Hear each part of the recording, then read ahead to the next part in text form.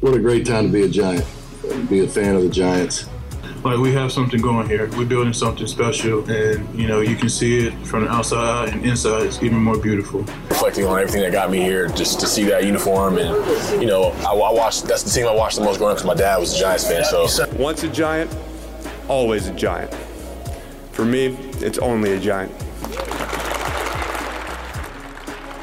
Welcome, everybody, to a special edition of All In with Art Stapleton, a New York Giants podcast brought to you by NorthJersey.com. I'm your host, Art Stapleton, in the shadow of MetLife Stadium at 1925 Giants Drive, East Rutherford, New Jersey, where the Giants had their night practice here. The way Brian Daboll has structured training camp, it has been 3 days on, 1 day off, 3 days on, and now they have tomorrow off. And today was the first day in pads. So I figured, why not? It's better. The best time is to come right into the car, set up my mobile podcast studio, which is essentially the front seat of my car, and pump out an observations podcast for all of you who were not able to be here. Those of you who were, a lot of you got tickets as part of giveaways on social media from me, and that's all thanks to fans like yourselves who could not use the tickets. So if you were here, you saw what I'm about to talk about, and if you weren't here, well, listen up. So Brian Daboll structured this practice similar to the way most of his other practices go. He had teamwork, individual special teams periods. They had an install/walkthrough period where the players take their helmets off and basically go through some new stuff, working over it, things that have been installed the day before or over the weekend. So down to the nitty-gritty. To me, the player that I wanted to see tonight was Evan Neal. I think all of you realize the importance of Evan Neal on this team and his presence and what potential development of his game could mean to this offensive line. When you have Andrew Thomas, who's developed into a stalwart at left tackle, and now you have Evan Neal at right tackle. Went through ups and downs last year, obviously, and worked on his stance in the offseason. Wants to be quicker to get out of his stance. And early on tonight, really through the first 5 practices of camp, we've seen a much more confident Evan Neal. That if it was a bad rep, he'd follow that up with a good one. But the reality is, nothing mattered until the pads went on. Now the evaluation starts. For Neal, the time in the spotlight is now. And I'm writing a story to post on NorthJersey.com for tomorrow in terms of Evan's perspective and where he's at. But let me open up the notebook and go through some of the things that I saw tonight and I think was very interesting. A lot of work for Evan Neal against Azeez Ojulari. In one-on-ones, Evan Neal's, he won the rep against Ojulari, rode him outside the pocket, basically pushed Ojulari deep. By the time Ojulari was able to get back towards the center of the pocket, Neal had won the rep. And if you watch Evan Neal, you could just tell he is a different player mentally this year as opposed to where he was last year. I don't know if he was ever 100% confident in what he was doing here. I think the speed screwed him up a little bit early on. I think he started getting tied up between certain technical flaws in his game versus what he did well. They were trying to tweak things. He was trying to tweak things. And he just never got it right. And once he got it right, he got hurt. And he hurt his knee. And that kind of sidelined him for a while, really derailed what he had been doing. So what I noticed most about Evan Neal is that he's definitely quicker out of his stance, was able to handle Ojulari's speed on the outside. He had a couple reps against Kayvon Thibodeau. Thibodeau beat Neal inside on the one-on-one rep, and then Neal ended up holding his own in the game periods, the game management periods when it's 11-on-11. The one thing, there were a lot of reps where the play went to the left side and Neal was on the back side. So he was involved in some double teams, ended up washing Leonard Williams out on a run, just the way the flow of the pocket went. And he was out of traffic. So that was a good rep, obviously. I think, overall, we're going to watch Evan Neal the rest of this summer. And then when opening night, he goes up against the Dallas Cowboys, a lot of people are going to be thinking about last year's debut against the Cowboys at MetLife, and a year later, how far Evan Neal has come. So it's fun watching Evan Neal, seeing the way he was performing tonight. I think he definitely showed that just his body is at more ease. I think that's the way I would describe it. He just looks smoother in and out of his stance. Maybe the 8 pounds and the muscle he gained, he feels more comfortable in his frame.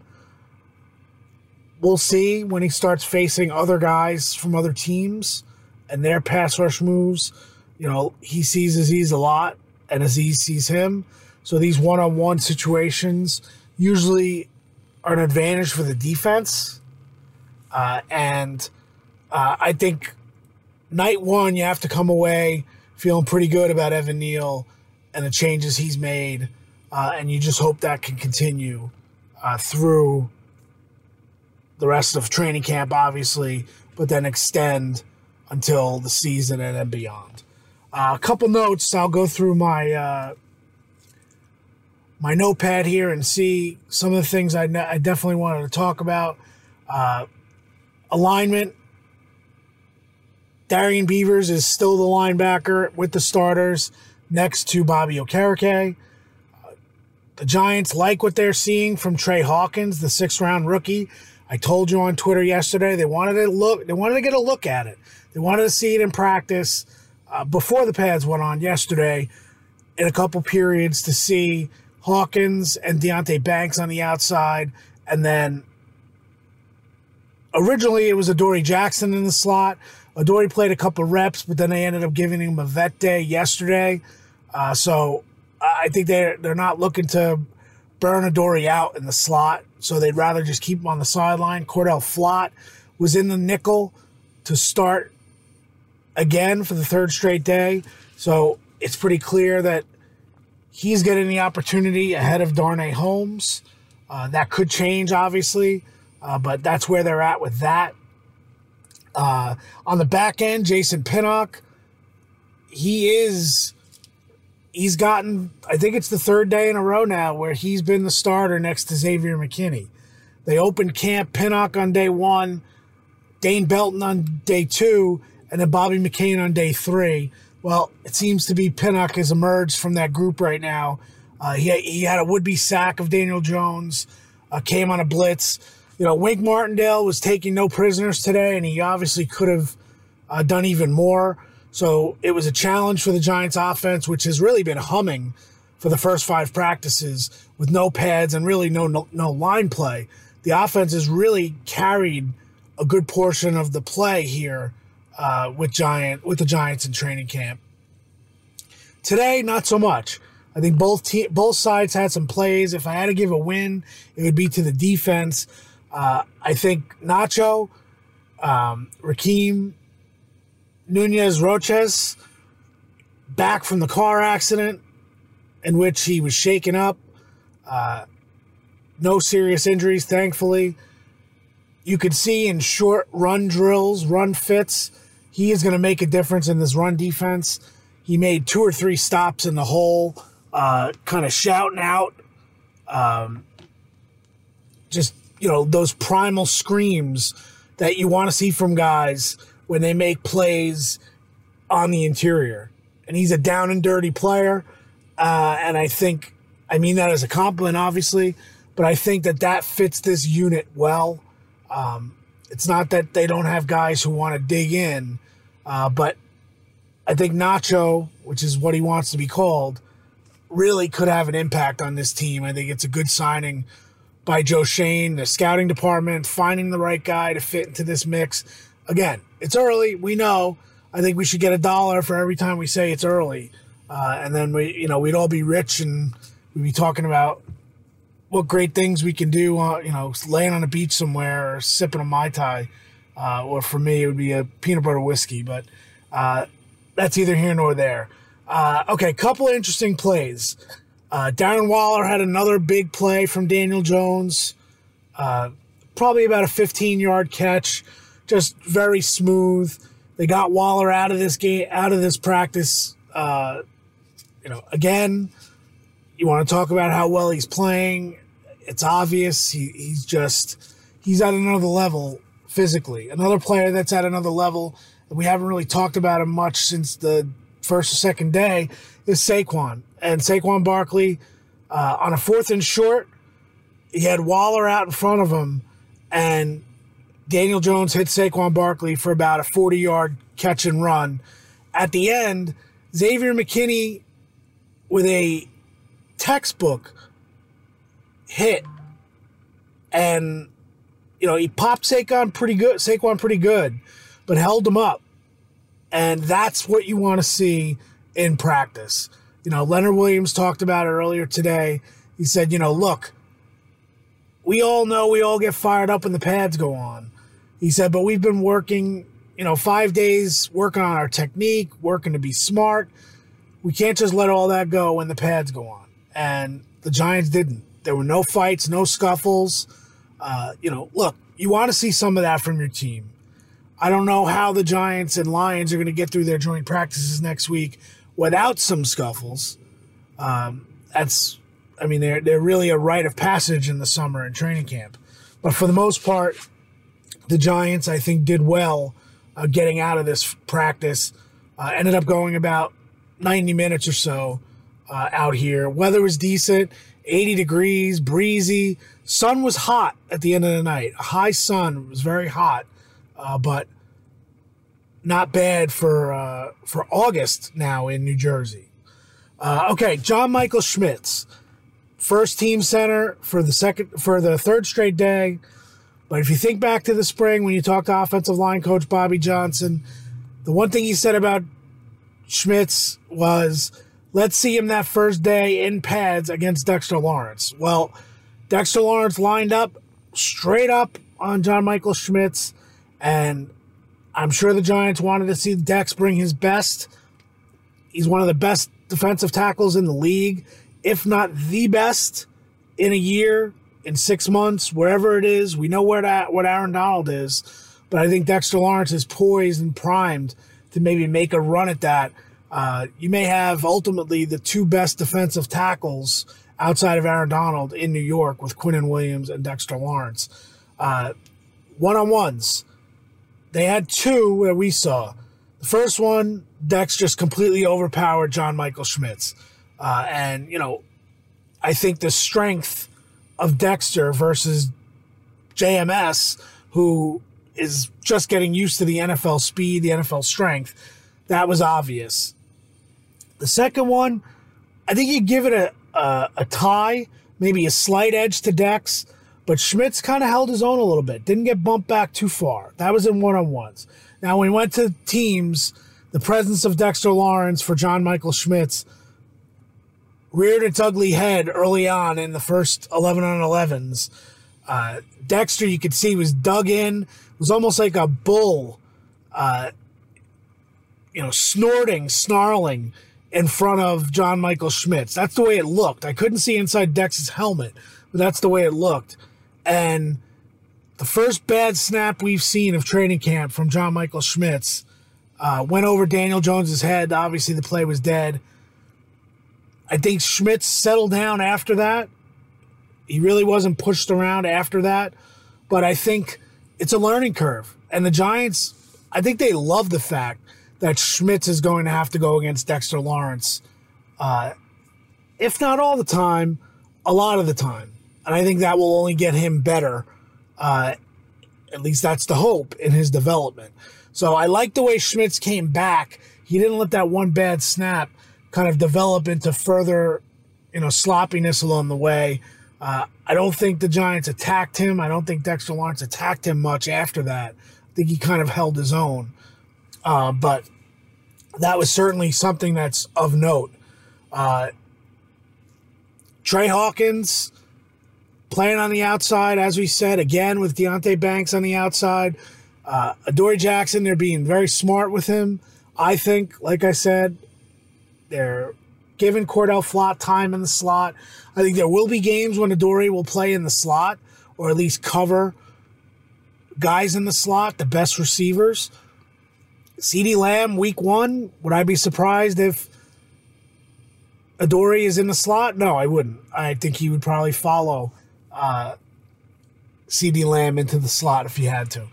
But Hawkins stuck with Jalin Hyatt, made I don't know if he gets credit for a pass breakup deep, but he certainly was there, and Hyatt couldn't come down with the ball. They were tangled a little bit. So you want to give him a PBU? I think you do. Hawkins, a big play on the 3rd-round pick. And then a shorter route against Isaiah Hodgins, and Hawkins broke that up too. One of the best plays of the day, and we're going to end today's show with this one. With the one-on-ones and the receiver and the corners, you had Deonte Banks against Jalin Hyatt with Daniel Jones throwing the ball. Hyatt ran a short route. It looked like Banks was sitting on the short route. So I think if Hyatt hits him the next series with a deep ball, who knows how Banks plays it. But Hyatt made a good hands catch. Banks was right on him immediately. I think the force of Banks on his back jarred the ball loose from Hyatt before he could control the catch. It went up right into Banks' hands. He made a great play. Looked like he was going to have an interception. Maybe the whistle blows and he gets an interception. It did not in this case. And Hyatt made a great play to knock the ball out of Banks' hands, incomplete. So a lot you had to like from those two rookies, the resiliency in that situation. Hyatt not giving up when he couldn't corral the ball, and Banks playing the ball tough, even though Hyatt had it in his hands. I like what I saw from the two of those guys battling. And to me, I want to see more of that this summer. I think those guys could be good matchups for one another. All right, so that'll wrap up tonight's night practice, first day of pads. We'll be back on Thursday here. Giants are off on Wednesday. Thursday morning again. Giants go Thursday morning, Friday morning, Saturday night. Then they'll hold off on Sunday. They'll be practicing here Monday morning. I'm guessing it'll be a light practice because then they get on a plane, go to Detroit. I will be there in Detroit Monday night, God willing. Tuesday, Wednesday against the Lions in Allen Park at their facility. We will be there. I will do multiple podcasts next week, likely more observations. Maybe we'll get some sound from players after practice. I don't think we'll have an extended interview, but we'll just have to wait and see. And then next Friday night, the 11th, preseason game number 1, Giants-Lions at Ford Field. Appreciate you being all in. We're all in for you as well. We'll catch you next time.